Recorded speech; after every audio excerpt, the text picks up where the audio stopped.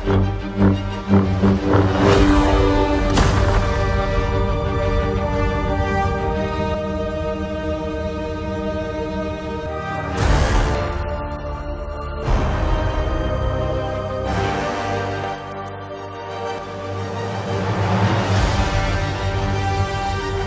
how you guys doing? This is the producer from Brothers Comics. I just wanted to record my reaction to the Star Wars The Last Jedi trailer. Last Jedi trailer premiered during Monday Night Football this past week, as Disney does their synergy to try to get people to watch ABC to get them to watch some really bad football so you can see the trailer. Just kind of a little bit of background here. Brothers Comics was at Star Wars Celebration when the first trailer premiered last year. Me and the Sandman were actually on the floor when Lucasfilms or Disney or whatever put that out at Celebration, and it was literally one of the most magical moments really in my geekdom. I actually have goosebumps just kind of telling the story right now. So I was hyped for the movie then. Actually, my daughter was with me that day, and she was so hyped as well. So, hearing about this trailer, I'm not sure if any of y'all have done the same thing. Before The Force Awakens, I was really nervous about The Force Awakens. I wasn't sure what kind of movie we were going to get, and I killed any hype that I had for The Force Awakens. So I went in super fresh with some very low expectations, and The Force Awakens blew me away. I think it's one of the better of the Star Wars movies.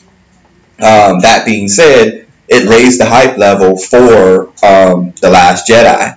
So when you do see the trailer for The Last Jedi, at Celebration, I'm like, oh, that looks interesting. And then we get this second trailer here, which was much darker, much more ominous about what's going on, more views of our main characters. So we just kind of want to talk a little bit about that. First off, you get the reveal for Rey and Luke. At the end of The Force Awakens, she goes and she drops off his lightsaber there, and that's how the movie ends. Luke seems to be in an existential place at this moment, not sure who she is and definitely unsure about the power that she wields. There's a line in there that he says something to the effect of, he's only seen this type of power once before and it didn't scare him enough that time, and now he is actually scared from it. And Rey, it looks like she's taking on the training of a Jedi at that moment. You have to assume that Luke is training her, although maybe reluctantly, not necessarily knowing how powerful Rey actually is. So Rey's looking awesome in that. The trailer is a voiceover by Emperor Snoke, allegedly, I would assume, to be talking to Kylo Ren, and you see Kylo also through the trailer as well. There's a very interesting shot of Kylo looking at his mom as he's flying his ship, looking at his mom, Princess Leia, and it looks like he's got the crosshairs on her to be able to blow her up. We all know, unfortunately, Carrie Fisher passed away. We also know that she's not going to be in Episode 9. Does he really fulfill his destiny and kill his mom?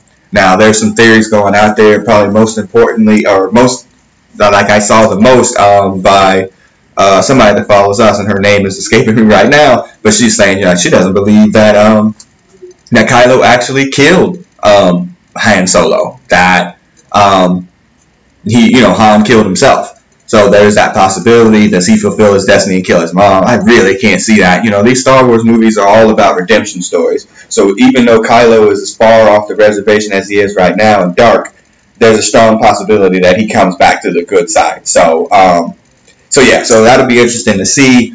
We also check in with Finn. We see Finn there. Finn at the end of The Force Awakens is like in a coma. And obviously he's back. He's got the glow up in terms of his outfit and whatnot. And then you see him having this confrontation with Phasma, which looks kind of dope. Finn has the weapon that he had in The Force Awakens where the Stormtrooper tried to hit him with. And there's a lot of stuff going on about Finn and what he is and what he isn't.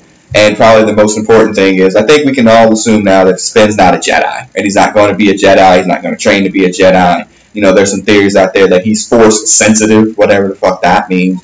I guess like the guy that was in Rogue One, he's one with the Force and the Force is with him. So he has something about the Force about him, but they're not going to make him a Jedi, which is kind of whack in the sense that, we do have this character of color. We've only had the one black Jedi with Mace Windu. It would have been interesting to see that, and kind of on that same individual line. We're working at 8 Star Wars movies now, and then 9 if you count the Rogue One, where we have not seen a black woman of any significance in any of these movies. It's a by far a huge missed opportunity. Even though I'm not watching it because I'm not a Star Trek person, Star Trek Discovery is having this huge, kind of groundswell of fandom and watching the show, even with the paywall, because you have this Enterprise crew or whatever the name of the ship is that has a black woman as a lead as the captain. So, I mean, it's an untapped market. I'm not sure why Disney and others can't get on the fact that black women watch science fiction and black women watch and love Star Wars as well. And they're waiting for that representation to be on screen to represent them the same way that you gave us Mace and Finn. So there's that as well. Some other tidbits from the trailer that I thought, I think a lot of people are tripping out about the little hamster thing that's with Chewbacca. I don't have any real thoughts about it or whatever. Star Wars has always been known for its magical looking creatures, whatever. Star Wars, Disney will sell a whole bunch of toys of that damn thing. The same with the ice tiger or wolf or whatever the hell that was. Overall, I thought it was awesome. I really, really did. I'm a huge Star Wars fan. These movies get me hype. I did not go out and buy my tickets as soon as the trailer was over because I'm just not that person anymore. But I will see it opening night. It definitely is going to be something that me and the family attend, and no matter what. And I'm just hoping that I can get to it and get my Thursday night showing in, not doing the midnight showing, get my Thursday night viewing in with my kids so we can watch it, talk about it, and then have them go to school the next morning and then tell their friends that they saw it. So great job, Disney. Y'all are doing wonderful. I can't wait. So hopefully it's as good as it looks on the trailer, and we don't get Phantom Menaced with this movie. And that's about it. All right, so this is the producer from Brothers Comics. I'm signing off. Peace.